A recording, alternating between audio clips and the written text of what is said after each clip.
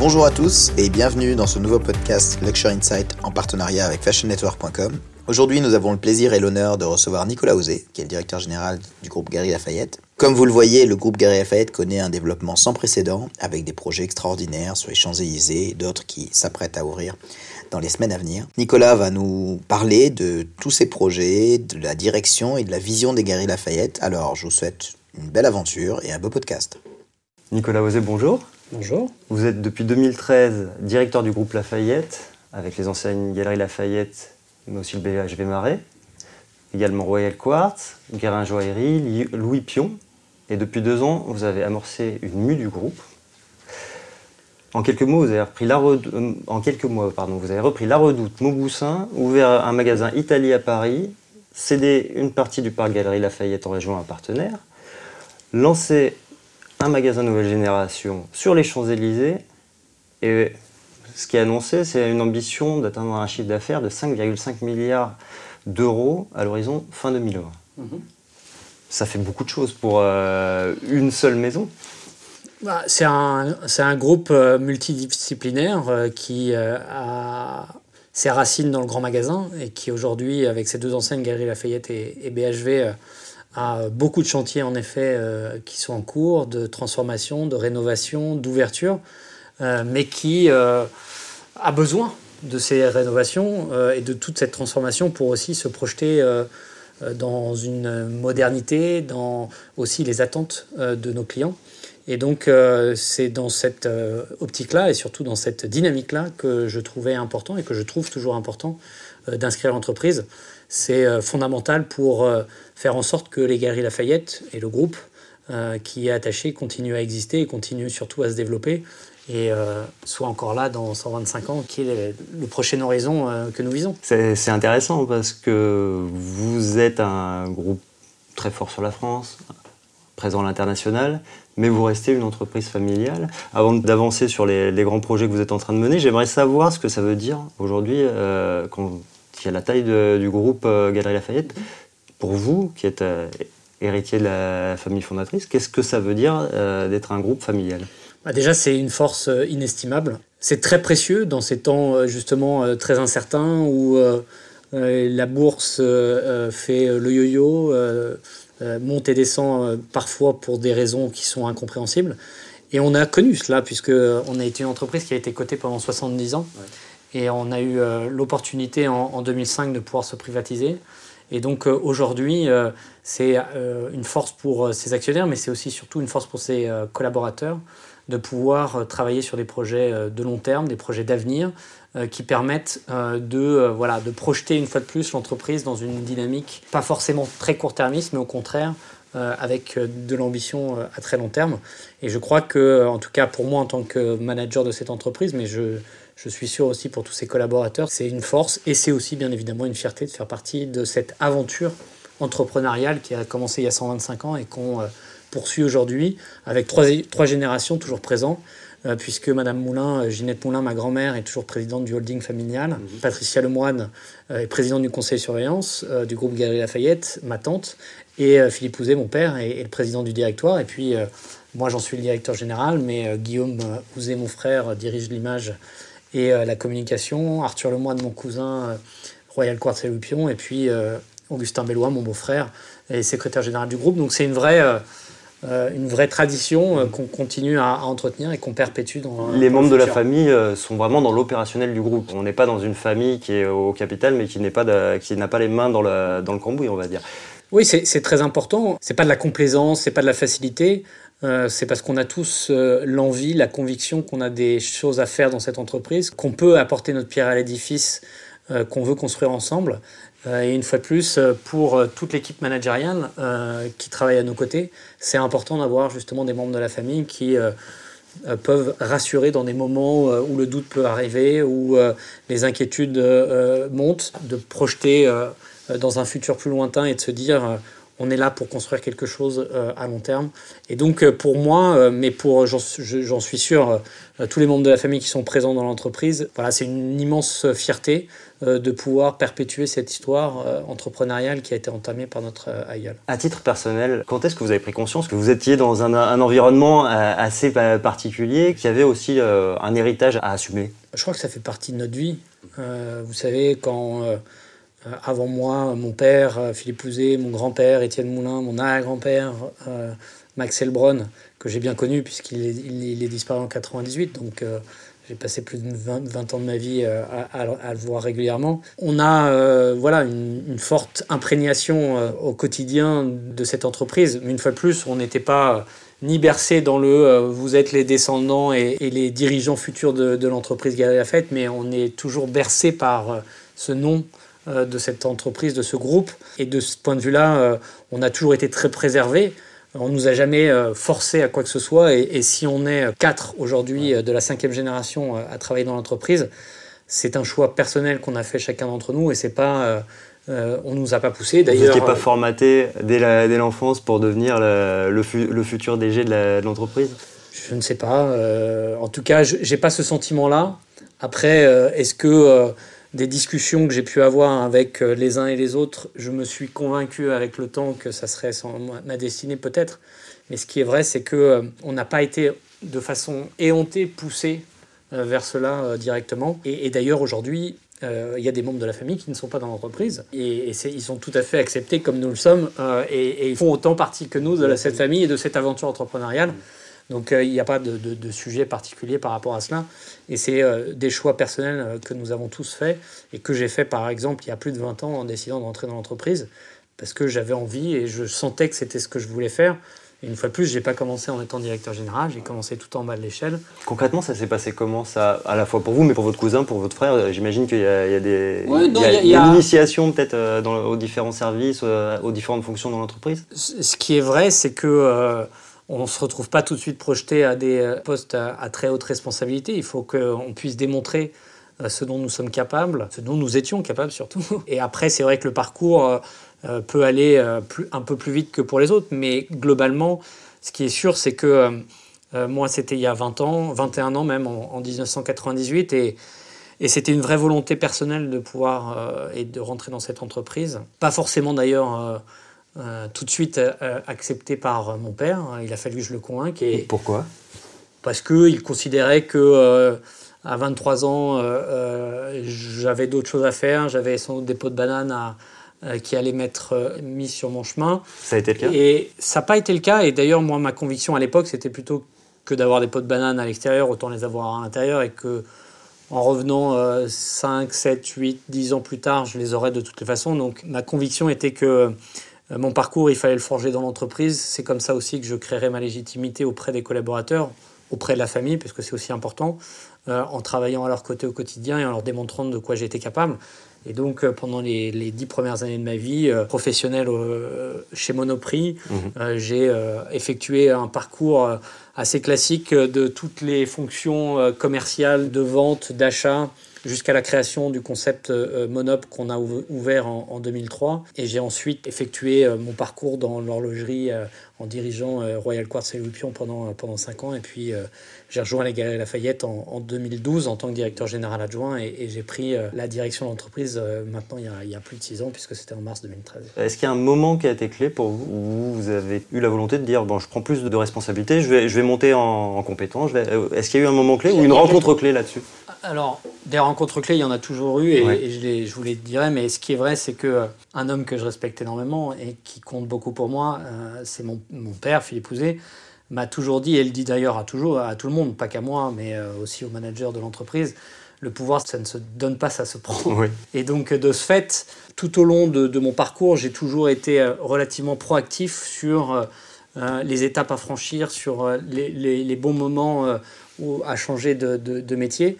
Parce que j'ai toujours considéré que 2 ans, 3 ans, 5 ans étaient les bonnes étapes pour franchir des moments importants et clés dans ma carrière. Et donc, je crois que c'est comme ça que je l'ai forgé et que j'ai passé à travers le temps ces différents moments. Après, des personnes, il y en a plusieurs qui ont marqué mon histoire. Je pense tout naturellement à mon grand-père, Étienne Moulin, qui compte énormément pour moi, qui a dirigé pendant longtemps Monoprix et qui a aussi été un des grands dirigeants des Galeries Lafayette. Et j'ai eu la chance de pouvoir le côtoyer presque quotidiennement pendant quasiment les 10 premières années de ma vie professionnelle, puisqu'il continue à venir quotidiennement au bureau. Et donc jusqu'à sa mort en 2004, je n'allais pas le voir tous les jours, mais presque. Et donc j'échangeais beaucoup avec lui, mais une fois de plus, c'était pas le petit-fils et son grand-père, mais plus sur sa vision du métier, comment est-ce qu'il en est arrivé là, pour quelle vision il avait de l'entreprise. Donc plus un mentor finalement qu'une... Oui, un mentor, et en même temps avec cette vision forcément un peu paternaliste. Ouais. Donc ça, c'est vraiment quelqu'un qui a beaucoup compté dans mon parcours, au-delà de l'aspect sentimental, mais aussi dans mon parcours professionnel. Évidemment, j'ai mon père, Philippe Houzé, qui en 2013 m'a proposé de prendre la direction générale de l'entreprise. Comment ça s'est passé ça pour vous, cette passation-là ? C'était, et ça a été très naturel. Je crois que c'est plus facile pour moi que pour lui, d'une certaine manière. Mais pour moi, ce qui était important, c'était vraiment de continuer à pouvoir avoir le savoir que lui a accumulé avec toute son expérience. Cette année, et dans quelques semaines, on va fêter ses 50 ans de carrière dans l'entreprise. C'est un grand monsieur du commerce et très reconnu pour cela en France et à l'international. Et j'ai toujours considéré que pour moi, en tant que directeur général, mais pour l'entreprise de façon plus large, c'était très important de pouvoir avoir sa vision, des échanges quotidiens quasiment sur les bonnes choses à faire ou les moins bonnes choses qui ont été faites. Et que ça ne soit pas que pour moi, mais bien pour les managers de l'entreprise. Donc pour moi, ce qui est aussi fondamental, c'est que les membres du comité exécutif qui m'entourent, avec lesquels je travaille, continuent ou entretiennent un lien quasi mensuel avec lui pour parler de leur business. Une fois de plus, c'est pas pour me passer au-dessus, ou mais pour aussi qu'eux puissent se faire challenger avec une vision très différente, parce que je crois qu'on a une chance, c'est qu'on est assez complémentaires, mon père et moi. On reste tous les deux des commerçants, et on est tous les deux des commerçants, mais on a par moments des visions un peu différentes. On arrive souvent et on les réconcilie très régulièrement, mais c'est vrai que c'est important de pouvoir aussi bénéficier de son histoire et de sa vision de ce qu'on peut faire. Et donc, voilà. Chacun a son rôle, en fait, dans cet organigramme. Moi, je suis le patron opérationnel de l'entreprise. Je la dirige au quotidien. Et lui a plus une main sur les visions stratégiques, les développements qu'on pourrait opérer ou les investissements. Et puis, une fois de plus, avec aussi ce rapport quotidien qu'il peut avoir. Il reste un commerçant avec les chiffres quotidiens qui lui coulent dans les veines. Et donc, on en parle très régulièrement. Ça fait partie... Il les regarde tous les jours. Bien évidemment. D'accord. Vous le disiez, beaucoup de choses, des investissements, des projets à mener. Le sentiment de vue de l'extérieur, c'est que depuis 2 ans, ça s'est incroyablement accéléré au niveau du groupe. Vous étiez dans une phase d'observation pendant 2-3 ans avant d'accélérer et de valider tous ces projets. Qu'est-ce qui s'est passé pour que d'un coup, je le redis, les Galeries Lafayette sur les Champs-Élysées, rachat de la Redoute, rachat de Mauboussin, développement international qui est avec des nouvelles signatures. Qu'est-ce qui s'est passé là ces 3 dernières années ? Vous savez, en fait, sont quasiment tous des projets de longue haleine. Quand on parle d'ouverture ou de développement de magasins, que ce soit en France ou à l'international, c'est des projets sur lesquels on travaille depuis quasiment 4 ou 5 ans et qui, concours de circonstances, arrivent quasiment tous à maturité ou en tout cas à être ouverts quasiment simultanément. Mais ce n'était pas ce qu'on avait imaginé au départ. Quand on signe les Champs-Élysées en 2014 avec le propriétaire du bâtiment, on n'imaginait pas qu'on allait ouvrir Luxembourg et Beaugrenelle et Shanghai la même année. Shanghai, on l'a signé en janvier 2018 et on l'a ouvert en mars 2019. Voilà, c'est des choses qui se percutent, qui sont complexes, qui demandent des investissements humains aussi très significatifs. Et donc, je tiens particulièrement à remercier toutes les équipes qui nous permettent de réaliser ces projets-là, parce que, une fois de plus, c'est à chaque fois une réinvention d'une certaine manière du modèle. Ça l'est plus encore vrai quand on fait les Champs-Élysées que quand on fait Shanghai ou Luxembourg ou Beaugrenelle, mais quand même, À chaque fois, c'est des coques qui sont différentes, c'est des tailles qui ne sont pas les mêmes, c'est des environnements économiques qui ne sont pas forcément toujours les mêmes, ni non plus des portefeuilles de marques qu'on peut répliquer à l'infini. Donc à chaque fois, c'est du sur-mesure qu'on fait pour chaque projet. Et juste pour parler des développements, que ce soit La Redoute ou Mauboussin, c'est dans une optique de aussi continuer à renforcer les piliers de l'entreprise de façon différente. La Redoute, c'était une vraie complémentarité de métier qu'on a été chercher chez La Redoute, à la fois dans un métier digital, quand nous on est quand même très physique, même si on a galerielafayette.com, mais ils ont quand même une vraie expertise dans la matière, avec une vraie expertise de retournement d'un métier de VPC traditionnel vers un métier de e-commerçant. Donc ça, c'était pour nous très intéressant. Également une force incroyable dans l'univers de la maison, qui est très complémentaire du métier de la mode, même si nous sommes déjà dans l'univers de la maison, mais c'est quand même pas notre point de force, donc c'était très complémentaire de ce point de vue-là. Et puis aussi une manière d'insuffler du digital dans une entreprise qui est très physique. Donc pour cela, c'était important, et c'est une histoire de rencontre. C'est vraiment une rencontre de commerçants avec les dirigeants Éric Courteil et Nathalie Bala, mon père et moi, où on a vraiment réalisé que nous faisions avec des outils un peu différents, le même métier, et qu'il y avait une vraie convergence et une vraie complémentarité qu'on pouvait trouver entre nous. Arrêtons-nous un peu sur la Redoute, parce que c'est quand même, en termes de dynamique, quelque chose de très intéressant d'avoir un pure player, même si historiquement venu de la VPC, mais repris par un grand magasin. On voit que c'est des dynamiques qu'il peut y avoir sur d'autres marchés. Qu'est-ce qui vous intéressait, vous, profondément dans le digital? Est-ce que pour vous, c'était aussi une façon d'avancer plus vite sur le digital? Et finalement, aussi, au quotidien, on sait que les cultures ne sont pas toujours les mêmes. Comment ça se passe? Pour revenir à l'origine, c'est ce que je vous disais à l'instant, c'est-à-dire que c'est vraiment la complémentarité qu'on a trouvée intéressante entre nos deux entreprises. Et de ce point de vue-là, on n'est absolument pas déçus. Et on va et on accélère beaucoup de choses. On a cette année l'ambition d'ouvrir quasiment une cinquantaine de corners, Redoute Collection, Redoute Intérieur, mais aussi MPM dans des magasins Galeries Lafayette ou BHV.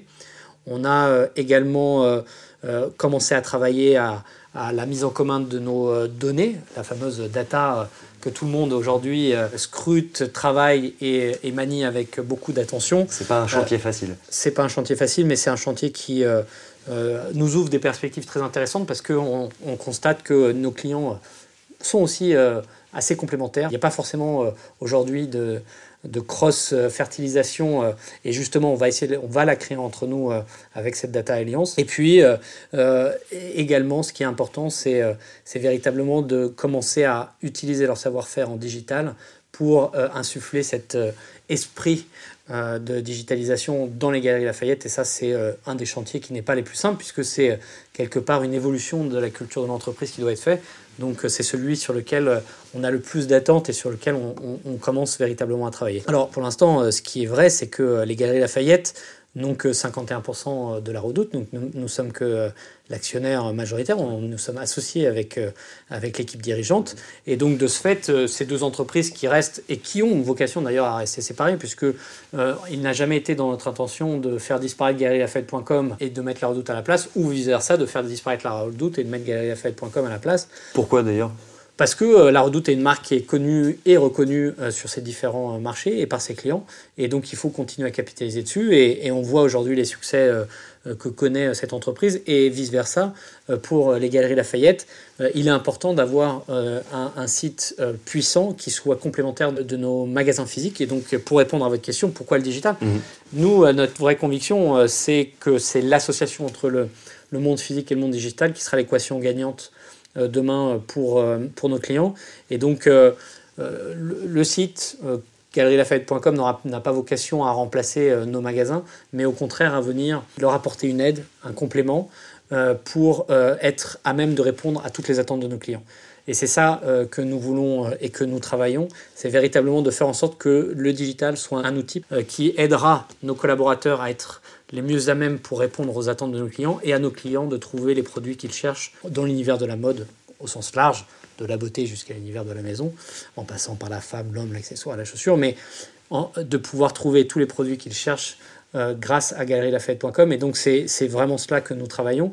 Et c'est dans cette optique-là que nos équipes sont mobilisées. Et sans doute qu'avec la Redoute, on arrivera aussi à faire certaines choses et accélérer certains... Il y a des modèles, des exemples d'acteurs au niveau international qui vous inspirent sur ces sujets-là ou tout est encore à défricher? Non, tout n'est pas encore à défricher. Ce qui est sûr, c'est que les anglo-saxons sont les meilleurs en la matière. Aux États-Unis, typiquement, les grands magasins ont aujourd'hui des sites marchands qui sont très performants, qui atteignent 15 à 20% du chiffre d'affaires global de l'entreprise, que ce soit chez Nordstrom, chez Macy's... ou chez Bloomingdale's, c'est le cas aussi en Angleterre. Vous en êtes plus chez John Lewis. Nous, aujourd'hui, on en est à 5%. Oui. Et l'ambition, c'est à l'horizon de 2025 d'arriver aux 10%. Alors, c'est pour nous un vrai changement de braquet qu'on veut et qu'on est en train de mettre en place. On est très mobilisés sur ce fait. Et aujourd'hui, on est convaincu qu'on peut y arriver et on pense même y arriver un peu avant. C'est intéressant. Pourquoi ça irait plus vite? Vous sentez qu'il y a un emballement, il y a un consommateur qui est alerte sur ces questions-là? Le consommateur, il est très alerte en la matière. Ce qu'il n'était pas, c'était l'industrie qui n'était pas tout à fait réceptive à la digitalisation. Et quand je dis l'industrie, plutôt l'industrie haut de gamme. Le fait est qu'aujourd'hui, en 2019... plus personne ne peut considérer que le digital c'est un gadget. Tout le monde est convaincu que c'est un vrai outil pour rendre la marque peut-être un peu plus accessible, pour toucher plus de clients et de ce fait un outil business fondamental. Et donc c'est quand même plus facile d'embarquer aujourd'hui les marques en 2019 que ça ne pouvait l'être en 2005 ou en 2009.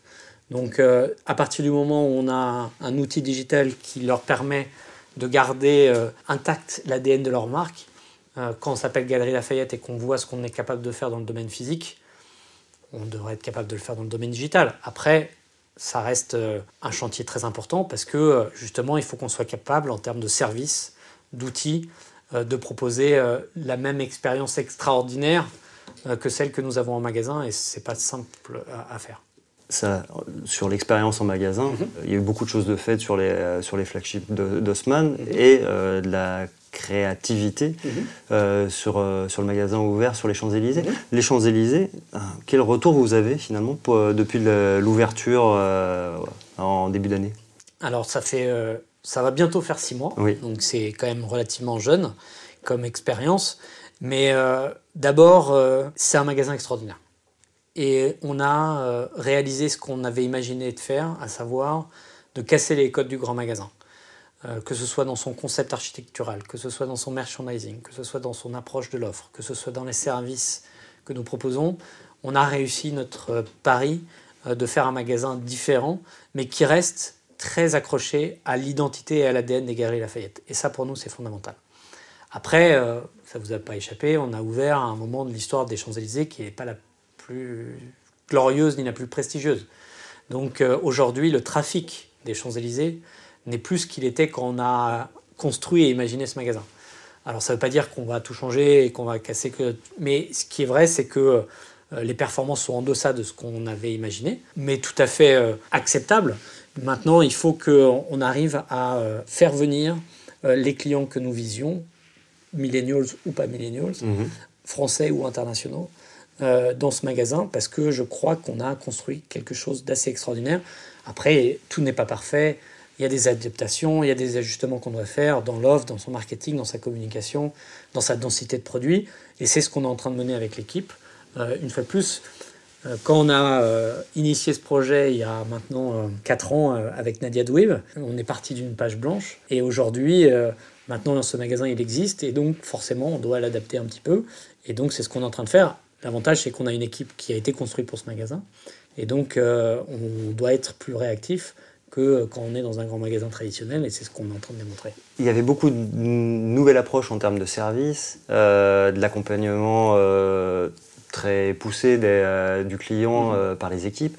Il y avait aussi une approche différente du merchandising, une mise en avant des marques complètement différente, au niveau de la sélection de marques, au niveau de la présentation. Vous allez bouger des choses? C'est des choses sur lesquelles, en tout cas, on est en train de regarder et en train d'essayer de tirer les enseignements concrets, mais une fois de plus, ça fait 6 mois dans un environnement et un contexte économique qui est un peu particulier, donc on ne veut pas non plus défaire quelque chose qu'on a mis autant de temps à imaginer, et sur lequel tout le monde a salué la réalisation qui a été faite, que ce soit d'ailleurs de la part de nos fournisseurs, partenaires, que ce soit de la part des clients, ou que ce soit de la part de nous-mêmes, de nos concurrents et confrères de la profession. Donc il faut qu'on soit vigilant, il ne faut pas qu'on casse tout. Bien au contraire, il faut qu'on trouve et qu'on fine-tune, comme diraient les anglo-saxons, les éléments qui vont nous permettre justement d'adapter ce modèle qui est quand même... qui a le mérite d'exister et qui doit continuer à exister. C'est un modèle, ça a été dit lors de l'inauguration, qui a un potentiel de duplication. En France, je ne sais pas, mais c'est très certainement à l'international. C'est dans les cartons, c'est à venir ça, ou il y a encore rien de fait? Alors pour l'instant, il n'y a rien de fait, mais c'est clairement un modèle que nous pourrions utiliser à l'avenir à l'international, et notamment en Chine, où on sait que la clientèle est très appétente à ces produits très exclusifs. Et quand je parle d'exclusivité, c'est plutôt la rareté du produit que la cherté. C'est plus des produits qu'on ne trouve pas ailleurs, qu'on veut mettre en avant. Et de ce fait, c'est vrai que c'est un modèle qu'on va, en tout cas, essayer de développer en Chine. Aujourd'hui, quand on parle de développement international, les Galeries Lafayette sont présents au Moyen-Orient, en Europe et en Chine. Avec combien de magasins au total hors de la France? Aujourd'hui, c'est 8 magasins. On en a 3 autres qui sont dans les cartons. Donc, on a des sources de développement encore et des ouvertures qui vont arriver, et notamment dans quelques semaines à Luxembourg. C'est la prochaine en date. Mais aussi le grand opening qu'on va réaliser à Shanghai fin octobre. Et pour l'instant, c'est vrai qu'on est parti sur des modèles un peu plus traditionnels du grand magasin. Ça ne veut pas dire qu'on n'a pas commencé un peu à modeler et à faire un parcours qui soit très Galeries Lafayette, c'est le cas à Shanghai, et qui pour l'instant connaît un très beau démarrage. Donc on va, et c'est un des axes sur lequel on pense que l'entreprise peut se développer, c'est l'international et notamment la Chine.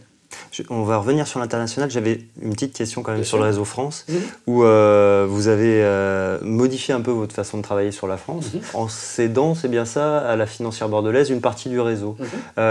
Quel retour vous avez justement sur ce point stratégique opéré fin 2017 Fin 2018. Beaucoup de choses sont passées entre 2018 et 2019, mais on peut revenir déjà sur le pourquoi de cela.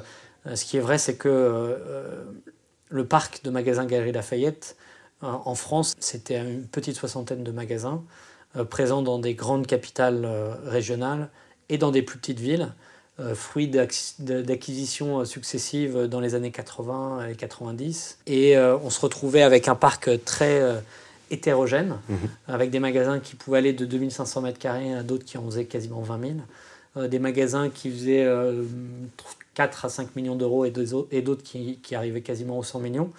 Et avec une disparité à la fois dans l'image qu'on pouvait représenter des Galeries Lafayette en province, par l'offre qu'on avait dans ces magasins, et aussi par des magasins qui étaient plus vieillissants dans certaines villes ou dans d'autres. Et donc, face aux différentes priorités stratégiques que nous avons et que nous avions à l'époque pour les Galeries Lafayette, c'est vrai que ces magasins qui étaient les plus petits du parc passaient toujours un peu après les autres, parce qu'on avait toujours la conviction qu'on avait plus de potentiel à investir dans le e-commerce, à investir dans des grandes villes. Mais on avait aussi la conviction que c'était important que la marque Galeries Lafayette continue à être présente sur le territoire à travers ce réseau de magasins. Et donc on a étudié les différentes hypothèses et on a trouvé un partenaire, de la financière immobilière bordelaise, qui a repris ces 22 magasins et qui a à la fois repris son immobilier et son exploitation, et qui aujourd'hui exploite de façon très professionnelle à nos côtés ces magasins et va y investir de l'argent pour les refaire, les remodeler, peut-être réduire certaines surfaces qui étaient trop grandes, peut-être y introduire d'autres enseignes pour essayer de redynamiser aussi ces magasins-là, et donc d'une certaine manière continuer de permettre à l'enseigne Galeries Lafayette de rayonner en France à travers ce réseau. Sur l'offre, vous continuez de travailler conjointement avec eux, ça reste une offre Galeries Lafayette. Tout à fait. Ça fait partie du contrat d'affiliation qui nous lie. Nous travaillons ensemble à l'offre qui est présente dans ces magasins. Ils ont une certaine liberté pour pouvoir construire leur propre offre, mais elle est minime par rapport à l'ensemble de ce qui est présent dans ces magasins-là. Et puis après, quand des options stratégiques plus importantes peuvent être prises sur des réductions de surface pour y faire entrer d'autres enseignes ou autres, C'est des discussions qu'on a conjointement. Du coup, ils ont Go for Good dans leur offre. Oui, tout à fait. Parce que ça, c'est quand même l'un des gros chantiers, l'une des belles surprises aussi, j'imagine, de votre côté. Ce projet Go for Good, rappelons-le, c'est identifier un certain nombre de marques ou de produits qui ont des démarches éco-responsables, locales, en tout cas qui font bien. Inclusives. D'abord, pour nous, c'est une vraie conviction. C'est une conviction profonde que on ne peut pas continuer éternellement à fermer les yeux et à considérer que l'industrie de la mode puisse être en parallèle de la société. Et c'est la deuxième industrie la plus polluante au monde. Et on en est aujourd'hui une plateforme. Les Galeries Lafayette, c'est 2000 marques qui sont présentes dans ces magasins. Et donc de ce fait, quand on a commencé à réfléchir à ce qu'on pouvait faire pour essayer de faire bouger les lignes, avec beaucoup d'humilité. On n'est pas une institution ONG ou quoi que ce soit, mais se dire, il y a beaucoup de choses qui se passent. Dans notre portefeuille de partenaires et de fournisseurs, ils ont, pour beaucoup d'entre eux, des initiatives. Et donc, avec l'équipe de la RSE des Galeries Lafayette, on a constitué un cahier des charges assez strict, avec des critères. Et il fallait être éligible à un de ces critères pour pouvoir être qualifié de Go for Good. Et une fois de plus, notre volonté, ça n'a jamais été de dire cette marque est responsable, mais plutôt ce produit est responsable. Et donc, ça a été très bien perçu par nos fournisseurs qui, en 2018, nous ont accompagnés, et aussi par nos clients. Et donc, on a lancé cette initiative qui est une démarche d'entreprise en 2018 et qu'on poursuit, puisque c'est une démarche au long cours et qui, aujourd'hui, en 2019, est encore présente dans nos magasins. Et donc, tous les ans, au mois de septembre, dans les magasins Galeries Lafayette, verra apparaître une initiative autour de Go for Good et de la mise en avant de façon massive des produits qui seront considérés comme étant responsables. Je dois avouer que l'an dernier, quand vous l'avez lancé, on a dit encore une initiative green. Bon, est-ce que c'est du greenwashing ? Il n'y a pas de label autour. On va voir ce que ça va donner. Et en fait, on a eu les retours effectivement des marques qui nous ont dit non, c'est vraiment intéressant parce que il faut vraiment valider les choses. Alors, comme vous dites, c'est pas une volonté impérative que tous les produits, toutes les lignes soient complètement green ou responsables ou locales, mais il y a un vrai changement. Et là où c'est intéressant, et je voulais savoir si vous l'aviez pressenti, c'est que vraiment c'est regardé par l'ensemble de l'industrie comme un déclencheur. Mais vous savez, je vous disais juste avant que c'était une vraie conviction qu'on avait quelque chose à faire. Ça fait partie de toute l'histoire de l'entreprise Galeries Lafayette et du groupe Galeries Lafayette. En 1992, Philippe Houzé, mon père, le président des Galeries, à l'époque était président de Monoprix, lançait la gamme de produits Monoprix Bio et Monoprix Vert. C'était le premier à le faire. En 1997, on éditait chez Monoprix un rapport sur le développement durable, avec une effigie qui était un manchot vert. C'est des sujets sur lesquels on est, une fois de plus, conscient qu'on a un rôle à jouer. Et c'est pour ça que je vous disais, on n'est pas un label, on est juste une façon de pouvoir montrer qu'il y a des choses qui se passent. Évidemment, il y a des choses à bannir, et ça, on va le faire. Mais il y a des choses et des bonnes initiatives. Et donc, à nous, en tant que plateforme, une fois de plus, on est la maison des marques. Une entreprise comme les Galeries Lafayette, le grand magasin que nous sommes, on est la maison des marques. Donc, on a la possibilité de pouvoir montrer au grand jour ce qui est fait par les uns et par les autres. Et certaines marques, et notamment dans le luxe, étaient très contentes de cette démarche qu'on leur a proposée parce que pour elles, c'était aussi un moyen de montrer ce qu'elles avaient et ce qu'elles faisaient, même si ça faisait des années qu'elles étaient embarquées dans cette démarche de développement, d'un développement plus responsable. Elles ne savaient pas comment pouvoir le montrer. Elles ne voulaient pas communiquer directement dessus parce que ça pouvait troubler l'image. Et donc pour nous, la responsabilité de l'entreprise est devenue un vrai enjeu stratégique. On l'a inscrit comme tel et comme un des piliers stratégiques de l'entreprise, à la fois dans l'empreinte carbone que l'entreprise peut avoir, mais aussi dans les collections qui doivent être présentes dans nos magasins. On veut qu'à l'horizon de 2024, 25%... Oui, là vous avez pris des engagements chiffrés sur ce que vous allez faire en 2024. Et à l'horizon de 2024, qui est l'horizon du plan qu'on s'est inscrit et les engagements qu'on a pris vis-à-vis de l'actionnaire, d'avoir des choses très concrètes, mesurables dans le temps, pour démontrer que l'entreprise fait bouger aussi un peu les choses. Ce plan-là, il est aussi réalisé par vos partenaires qui opèrent les Galeries Lafayette à l'international. Go for Good est poussé à l'international ou pas ? Ça va l'être. Oui. C'est-à-dire que, en fait, quand on est à l'international, on opère sous différents modèles. Donc, quand on est en Europe, on est en direct. Donc là, Vous êtes en chez effet, on est chez nous. Et là, Go for Good est mis en avant.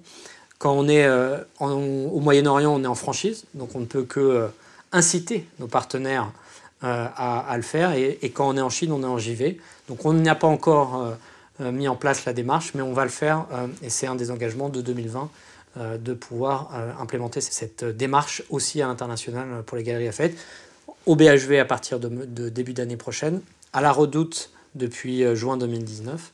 Donc au fur et à mesure, le groupe Galeries Lafayette s'engage dans cette démarche responsable. Dans l'idée, c'est de faire rentrer toutes les enseignes au fur et à mesure. Mais Louis Pion produit une montre responsable qui est labellisée Go for Good.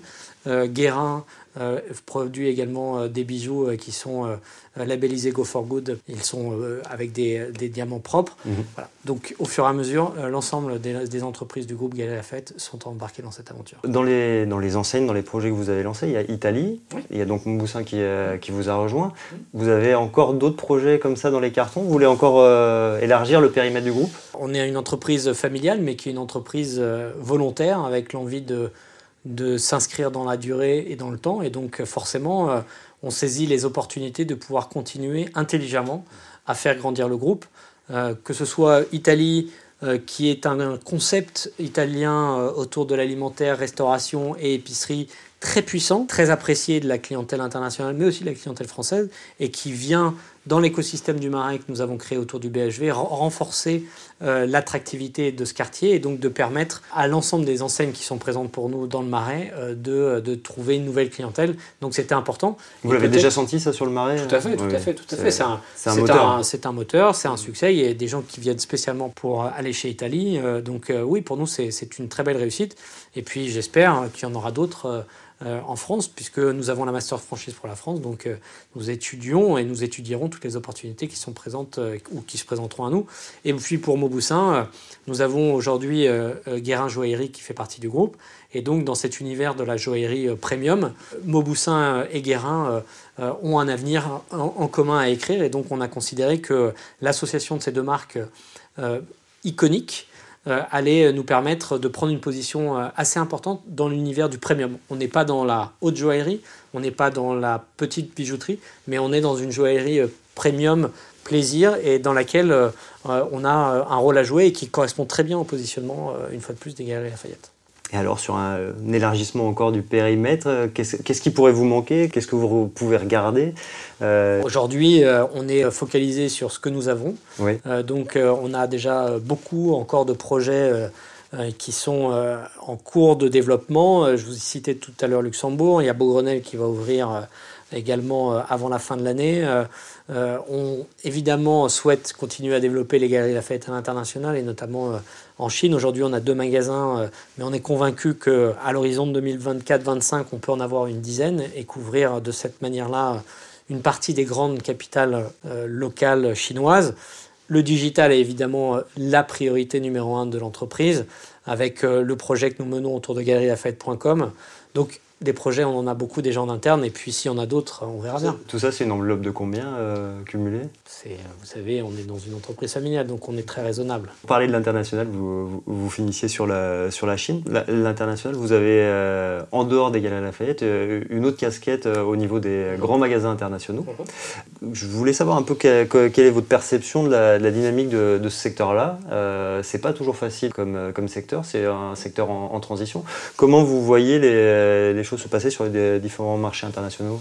C'est pas simple. On est dans un métier du grand magasin qui est un métier très ancien. Nous avons 125 ans, mais on est quasiment les plus jeunes de la profession.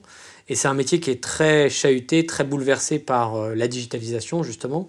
Et c'est vrai qu'aujourd'hui, quand on regarde ce qui se passe en Amérique du Nord, quand on regarde ce qui se passe à l'Est et notamment au Japon, on voit une nécessité de consolider ces marchés. Et c'est vrai qu'il y a sans doute eu beaucoup trop d'ouverture à un moment donné, donc une profusion d'offres. Et donc de ce fait, aujourd'hui, il y a un besoin de rationaliser ces parcs de magasins et donc des challenges assez significatifs à relever. Donc on a tous aujourd'hui, à notre échelle différente, des projets assez significatifs à mener. Et c'est ça qui rend aussi l'attrait de ce métier du grand magasin, à la fois pour ces différents projets à mener, mais aussi pour la diversité des univers dans lesquels nous sommes. Et une fois de plus, on a cette profession qui évolue en permanence. Donc c'est bien, on a connu beaucoup de révolutions ce dernier siècle. On voit que le digital est une véritable interrogation, même parfois des acteurs du digital qui rachètent certaines enseignes.